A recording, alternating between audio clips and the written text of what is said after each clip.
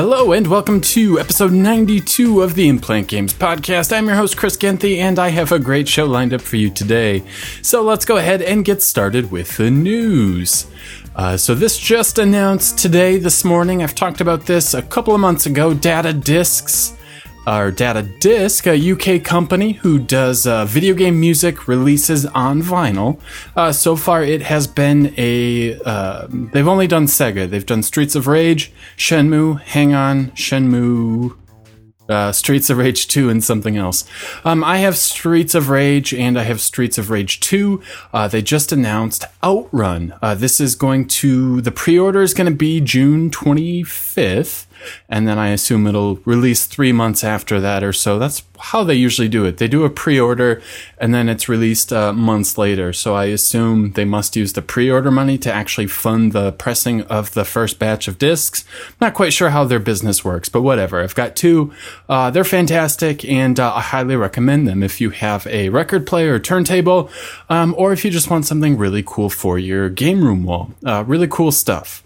This is going to, obviously the original OutRun just has, 3 songs? Splash Wave obviously being the big one. Magical Sound Garden, possibly something else. But it's going to have music from the original arcade board, the Sega Genesis version, and then the 3DS version from 2014. Obviously, fantastic soundtrack in that game.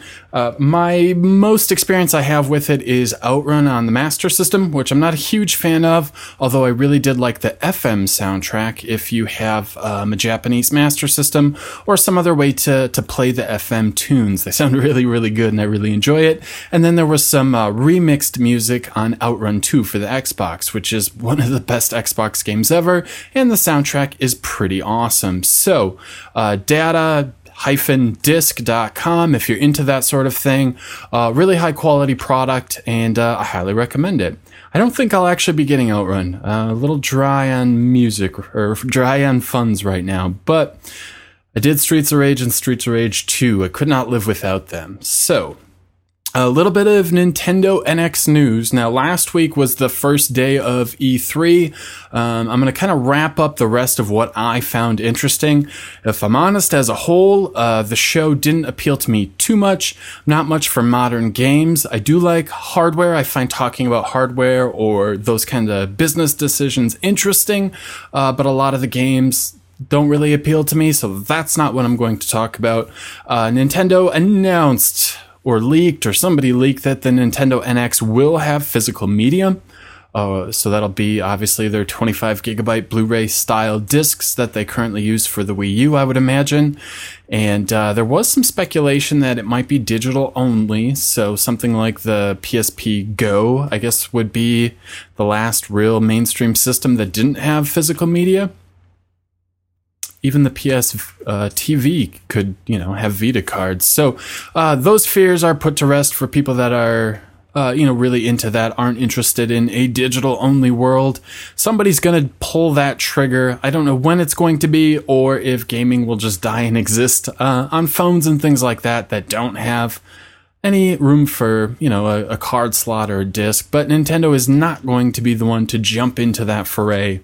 The Nintendo of America president Reggie Films, or whatever his name is, was quoted saying that it's still not about the specs. So the Wii was incredibly underpowered compared to the Xbox 360 and PlayStation 3.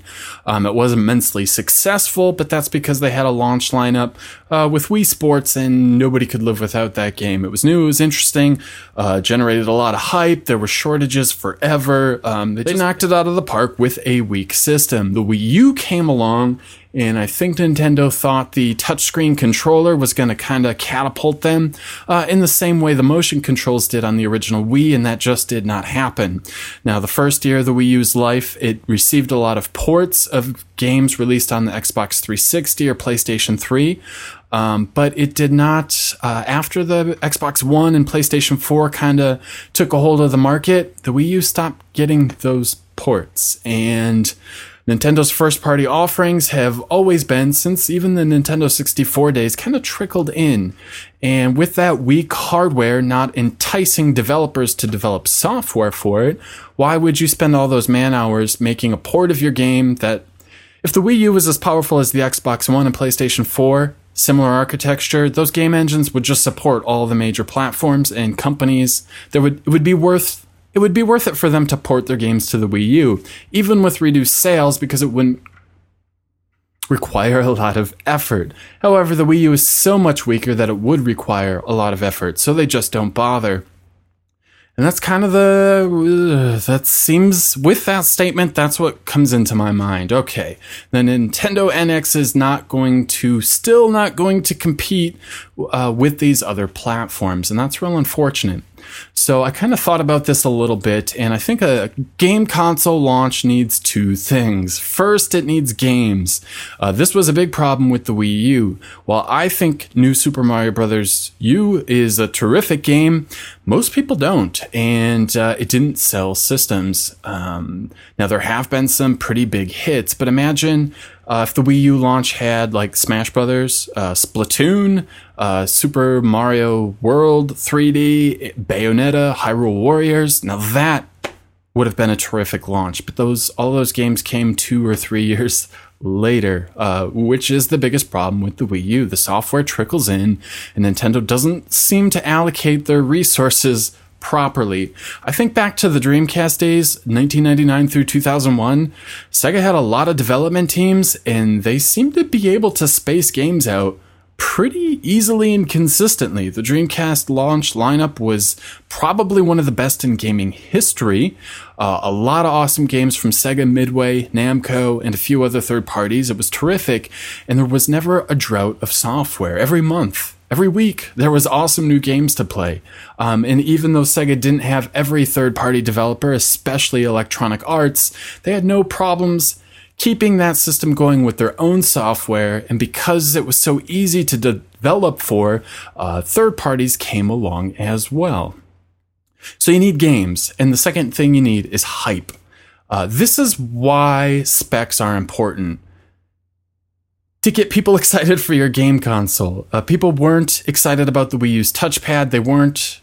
And because they weren't excited for that touchpad, touch screen, controller that still doesn't make any sense. It's neat, but it doesn't make any sense. There were no specs. There was nothing to get excited about. And that's what the Nintendo NX needs. It needs specs not for just third-party developers. It needs that to get people excited. People need to be like, oh, the NX, this is going to be better than, whatever Sony and Microsoft has available for the next 3 or 4 years.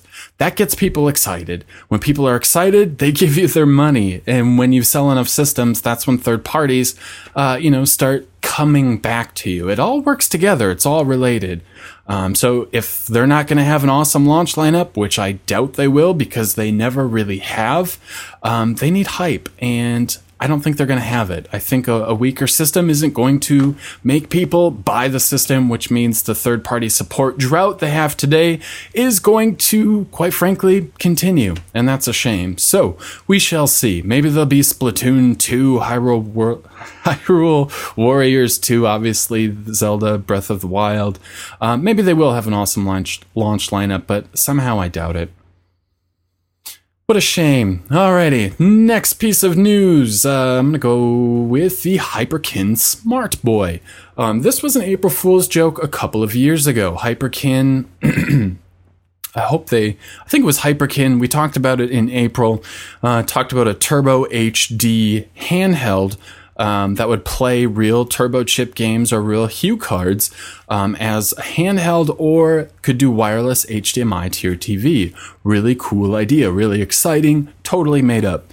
Before that, they had this thing called the Smart Boy, which was like a cell phone holder for your cell phone. It would cover the bottom half of the screen with controls, a D-pad, start, select, and a couple of face buttons.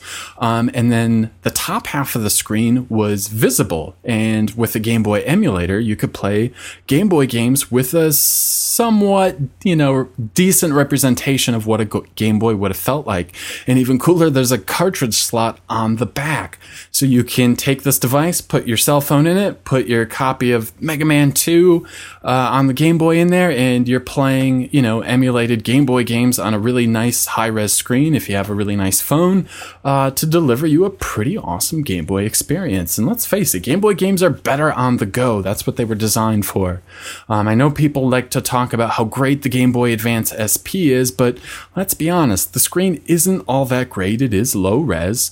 It's quite easy to see the space between the LCD pixels. It's not the highest, best screen ever created, and it does have a lot of ghosting. Even the original DS, like if I'm playing a Game Boy Advance game like Sonic that has a lot of movement, it just isn't the best experience possible.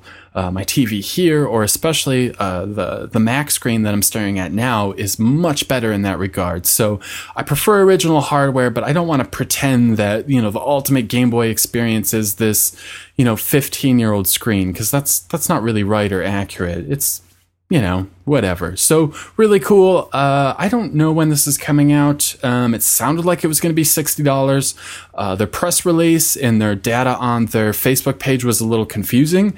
It sounded like they have one available for $60 for developers, and they're hoping that people can help them squash bugs, update the firmware, and make this a more retail-ready product.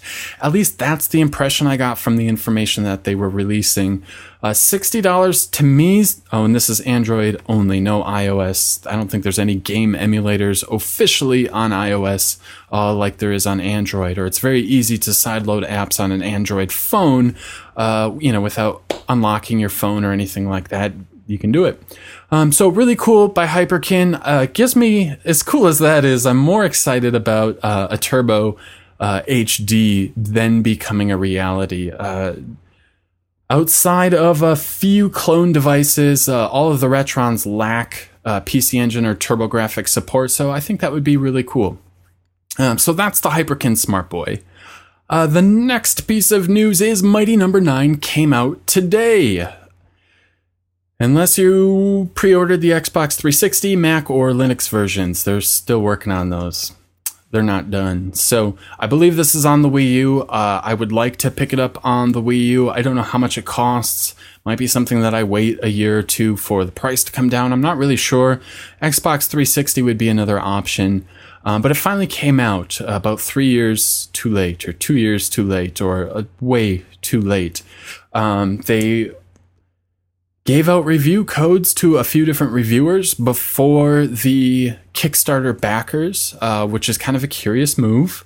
I'm sure they didn't mean any ill intent by that, but it is kind of a big oversight. Like, why would you do that? The people that, funded your game should get it first, and they didn't. But anyway, it's out today. If you don't know what Mighty No. 9 is, it's made by Kenji Inafune, who did the original Mega Man games for a really long time.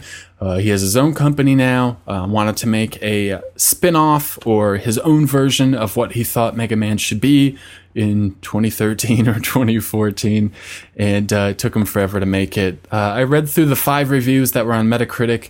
Basically, what I'm gathering from these reviews are the levels and enemy design are very uninspired, and there are some technical issues with the frame rate, not allowing it to be the best Mega Man clone that it could be. I have Mega Man or Maverick Hunters on the PlayStation Portable, which is a 3D version, a totally redone version of Mega Man X on the Super Nintendo.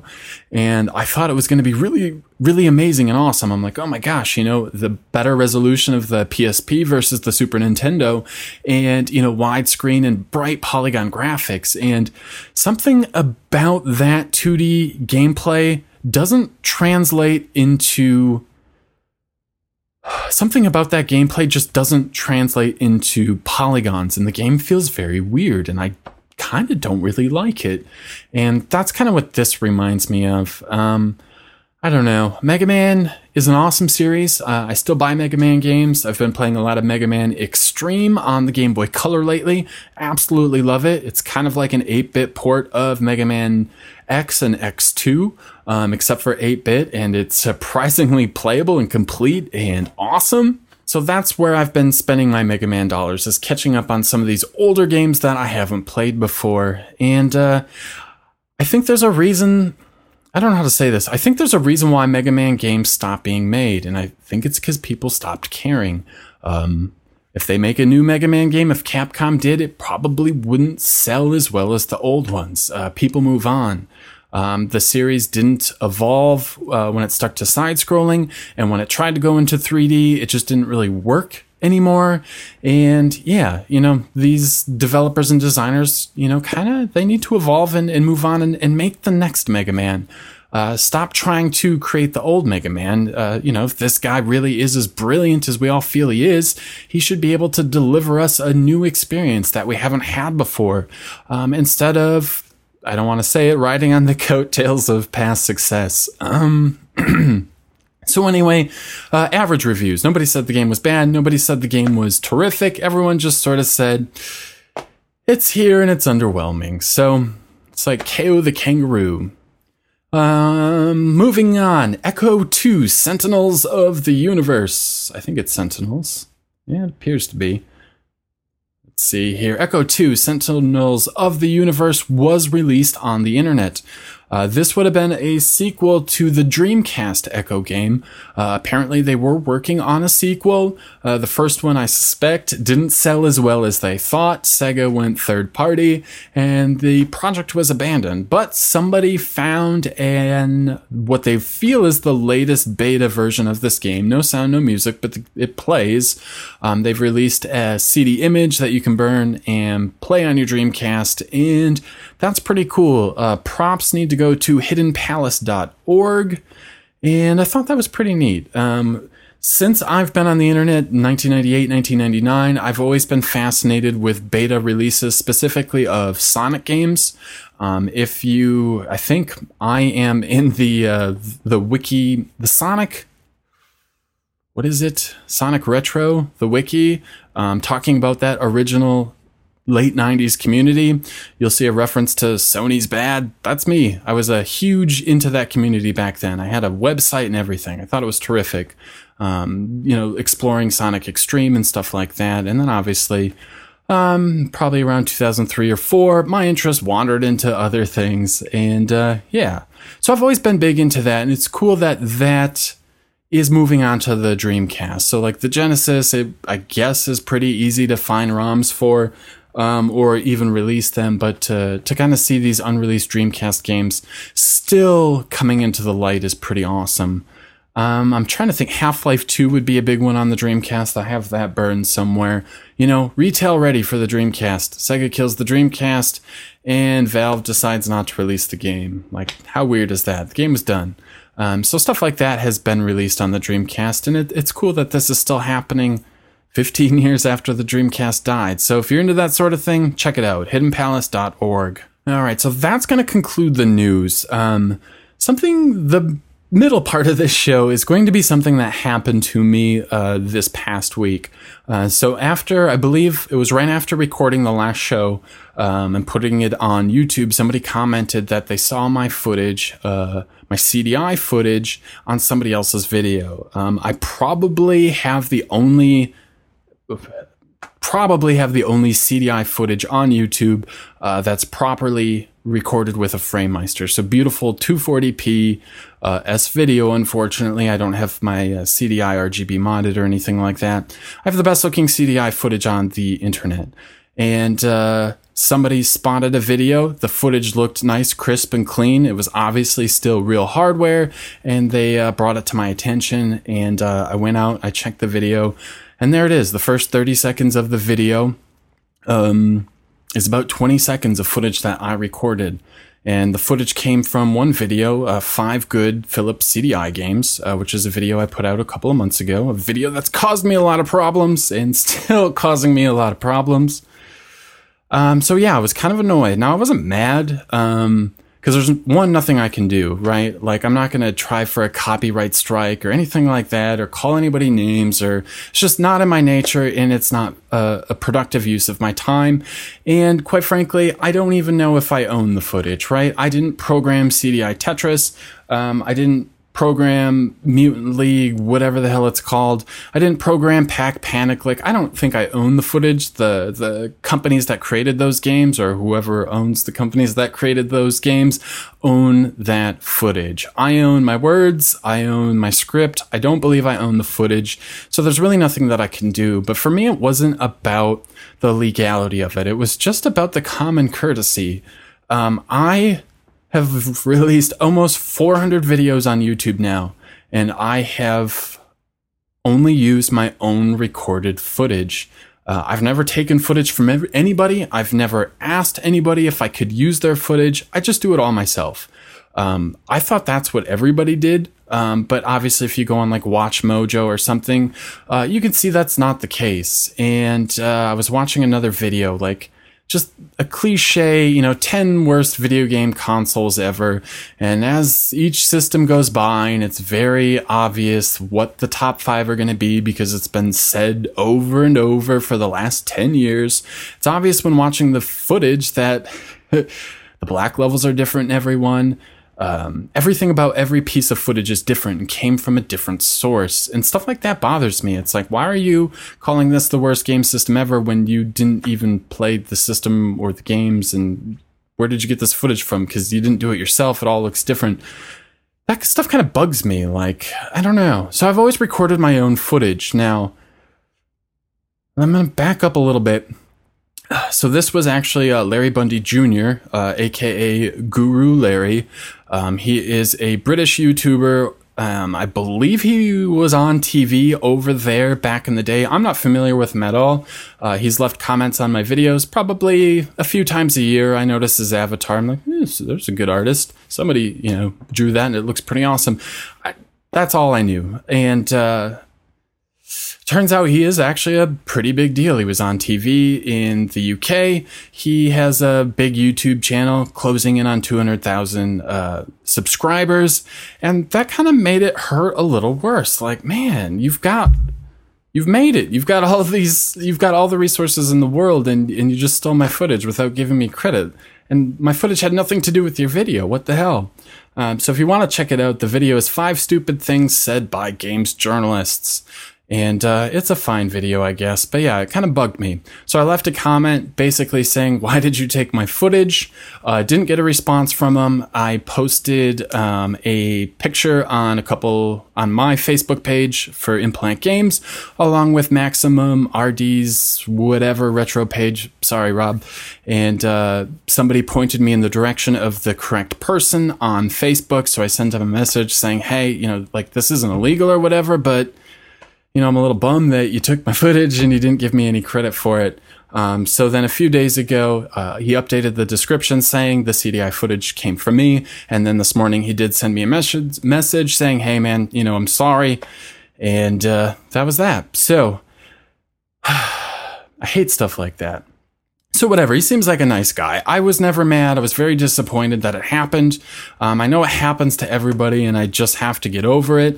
And then half of you watching are like, who cares if someone stole your footage? You don't own it. That's just a non-issue for some people, and I accept that as well. So if I ever need somebody's footage, I'm going to give them credit. And well, first I'm going to ask, and then second, I'm going to give them credit in the credit section of the video, and then it'll probably never happen. But if I have to, that's how I'm going to do it. So I don't get it. I kind of talked about this with the React video stuff that happened with the Fine Brothers in January, where it's like, why am I doing everything the hard way when I could just film myself reacting to something? Why do I spend all of this time beating video games and then talking about them when I could just steal somebody else's footage and, spout out a bunch of nonsense that I have no idea. This comment is not about Larry Bundy's video. I've moved on. His video had nothing to do with video games. It had to do with video game journalists. But we've all seen a lot of videos where it's clear they never played the game. When they get subs and they get views, and why? Why do I spend all this time? Why did I spend 5 hours playing KO the Kangaroo? Why did I spend 6 hours playing, Crash Bandicoot: The Wrath of Cortex when I could have just spouted off a bunch of nonsense and stole somebody else's footage? Like, So annoying to me, but I'm going to continue doing it the right way, or the way that I feel is right, and it will continue to annoy me when I spot videos with stolen footage. I hate that. Oh, what else did I say? So I have posted one video with footage that I did not own, and that was with my Laserdisc FrameMeister video. I showed off what a Laserdisc player looks like through the FrameMeister, and the 4 videos that, the 4 movies or the 4 Laserdiscs that I showed footage of. I did my best to put the copyright holders' information on the screen, and I didn't use any of the audio. And I guess it seems to work. I haven't gotten hit or complained about, but that's what I did when I had to take footage that I did not own. So I do fail sometimes with photo credits. I try my best to use photos that have a Creative Commons license, or have, I guess it would be a Creative Commons license. And I try to follow that license and give the appropriate credits, either when I show the photo right below it or in the credits section. Once in a while, I'll either forget or I can't find the photo owner, and then I'm just kind of stuck. But maybe that makes me a hypocrite. I don't know. So there we go. To any of you listening, watching, I know a lot of you are YouTube creators. I have hundreds of hours of video game footage recorded, especially over the last 6 months. 1080p, 16 megabit per second through the FrameMeister, done correctly.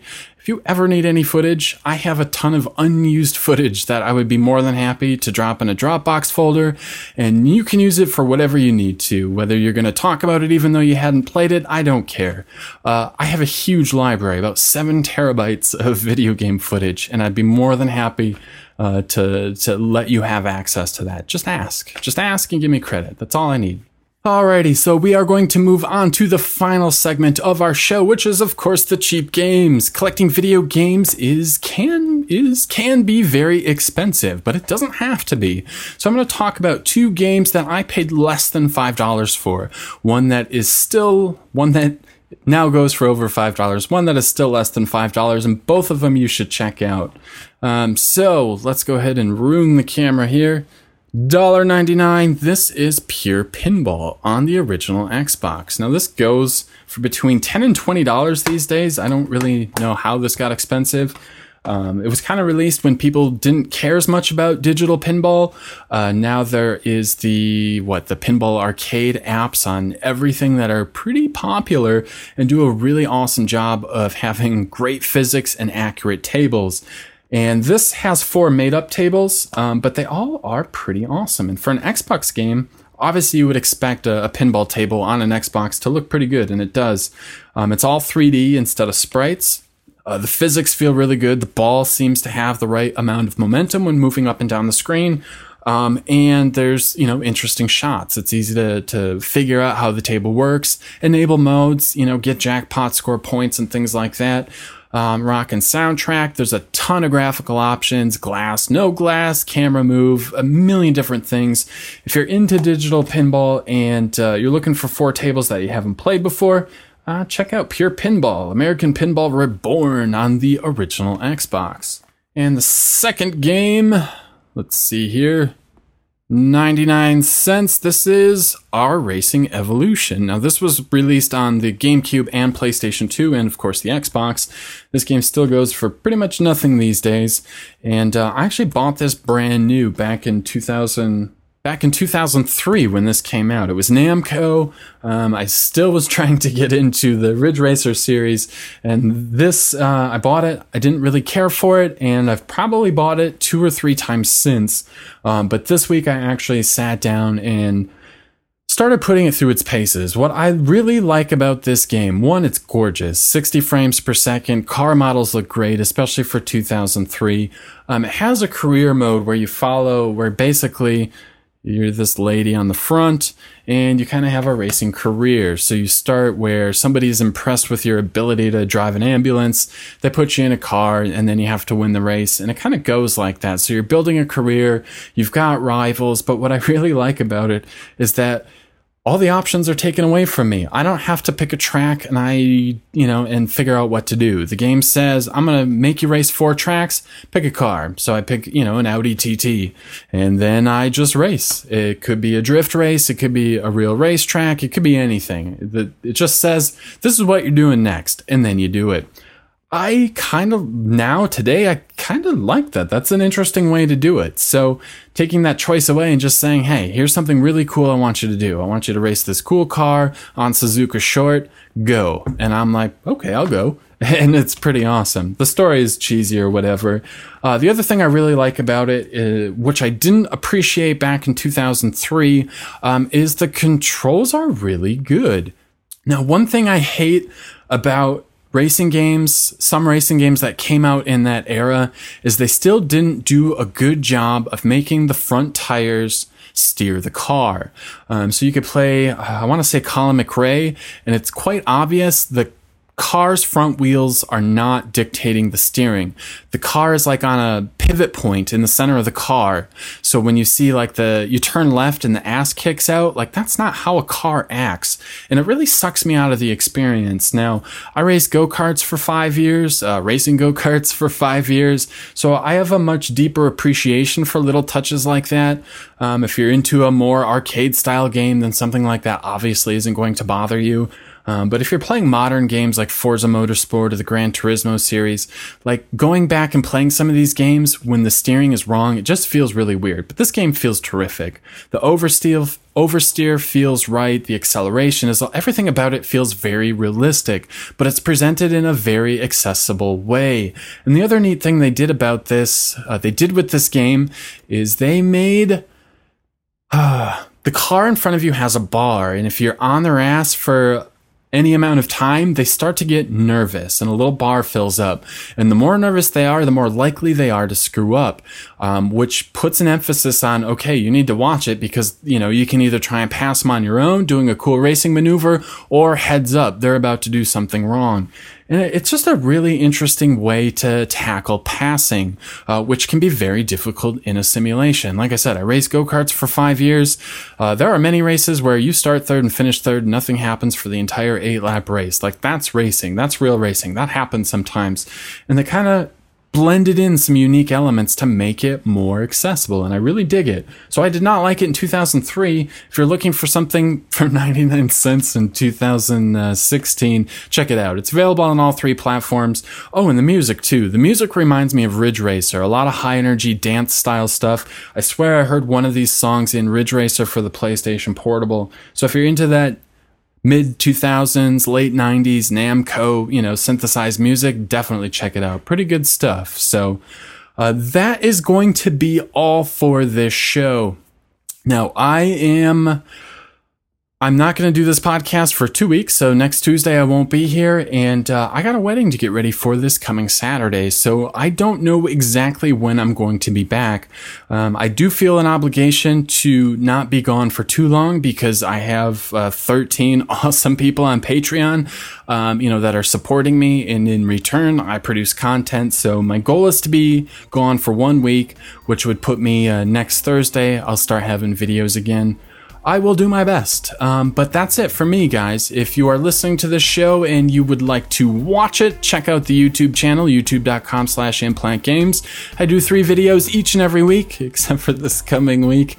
If you're watching this on YouTube and you want to subscribe to it like a normal podcast, check out the description. I've got a link to the RSS feed, the Google Play link, as well as iTunes. So, until next time, guys, have a great week.